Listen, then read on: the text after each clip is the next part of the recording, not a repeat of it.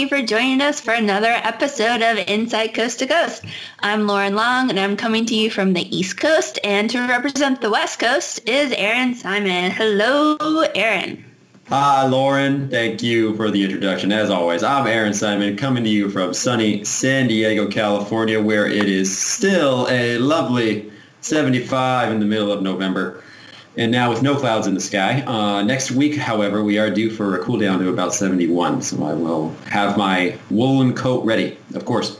Sorry to hear that. Yeah, today we have a wonderful show, and before we get started, we want to remind you, if you haven't already, to like, follow, and subscribe to Site 1001 on Facebook, Twitter, Instagram, and YouTube, so you can stay up to date on the latest happenings in building operations and smart technologies. Don't forget also to check out our podcasting channels like Spotify, Stitcher, iTunes, and Google Play Music. Links to all of those media channels are going to be in the info box if you're watching this on YouTube, and are below the video if you're watching this on our website. So today we wanted to do something a little new with a kind of topical news of the week type of show. So if you're at all familiar with this video series, you can probably guess what new cool building topic happened this week that we'd like to talk about. Amazon HQ 2 and 3. Yeah. So we also did see, that 5G, as of this taping or recording rather, the 5G FCC auction literally is going on right now, and we would love to talk about how 5G is going to also change the world. But not today.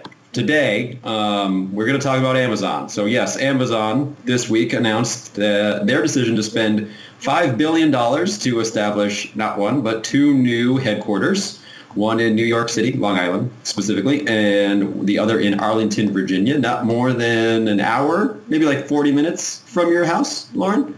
Absolutely, depending on traffic. So this big news, made for all sorts of things to talk about, and people are already talking about all of those sorts of things in all sorts of ways. But we'd like to stick to the building world sorts of things for this video and just offer our 2 cents on how this move and this news is going to affect the building world. Hey, Amazon, if you're listening, I'd like to say welcome to the neighborhood and good luck.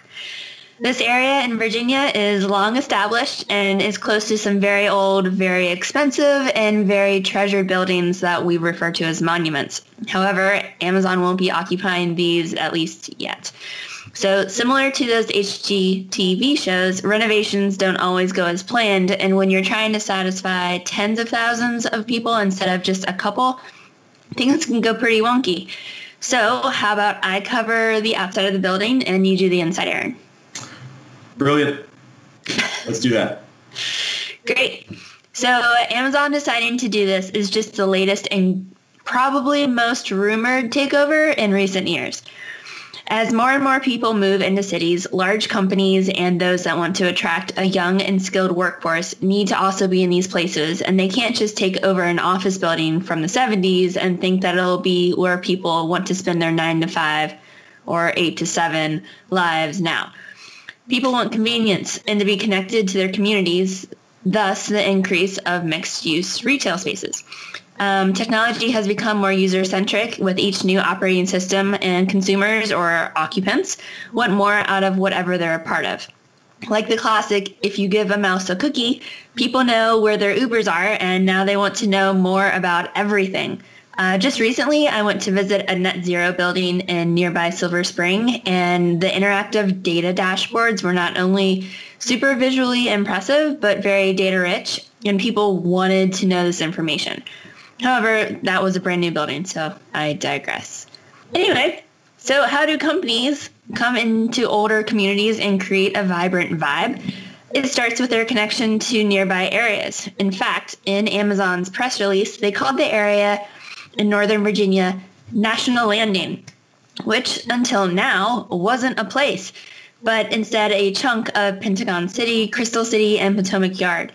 I think this is a great example of how buildings and the outside community or city can work together to become one place. A place where data flows seamlessly from one building to another and can integrate with other systems like public transportation, event scheduling for big crowds, emergency preparedness, and so much more. I would even dare to say that individuals appreciate personalized interactions as much as feeling like part of the community. There's something Amazon will need to work on, not just creating an Amazon HQ bubble within a new geographic area, but connecting to them. And that's something we're witnessing gain importance in the built world, especially with smart cities. I know I spoke mostly about the Virginia location, but the same will be true for New York, too. To kind of follow up on that, the move should really be looked at, we think, as, kind of a gut check for the building world. Because in lots of episodes, past episodes of Insight Coast to Coast, we've talked about what building professionals can expect to happen in and to the building world based on, among other things, the proliferation of smart technology and the inherent cultural shift that and, of course, any technology brings with it. And so the new Amazon headquarters are kind of a real time, if you will, massive example of how the building world is going to need to address those particular shifts and start incorporating technologies to not just, quote unquote, keep up from an economic or development perspective, but to stay connected to the people, places, and things that they serve. And also, as we've said in past episodes, a building is really nothing without a place to be or a person to be in it. I think that was Confucius, 10:21. So inside these headquarters, we're going to expect to see kind of the latest and greatest of smart technologies for buildings. Smart air intakes providing fresh, filtered outdoor air to every floor, if not every individual room. Mostly, I'm sure, column-free design for the open collaboration. Smart window systems that know when to change the color or shade of the glass based on heat and light detection. And almost certainly a dog park is probably going to be built directly into the building. But so not only are we going to see that, but we'll also see how all of those things are connected to its occupants and to its city. And so meaning that the information on design and construction and the ability to control the environment will no doubt be built into this building for anyone to access. And this already exists in other buildings we've mentioned on past episodes. And so as such, these headquarters will effectively be the standard for buildings going forward. Again, buildings, people, and cities are in this quasi-symbiotic relationship. And Amazon, with all things considered, it's a gargantuan scale, is no doubt going to be, the catalyst for this connectivity wave between all three of those entities.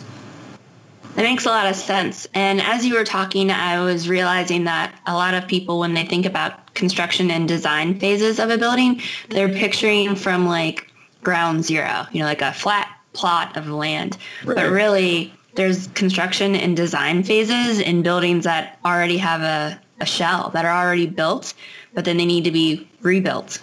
So I think it's a really good point. Mm-hmm.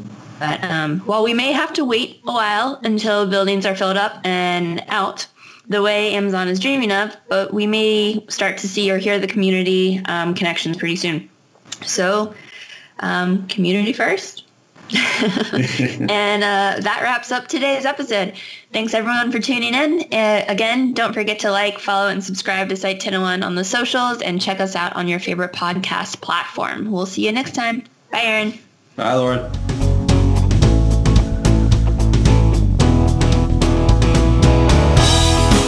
I remember the last time I read We Give a Mouse a Cookie. It's a great book. It's a classic, right? It's also probably proving that we're millennials, but that's fine.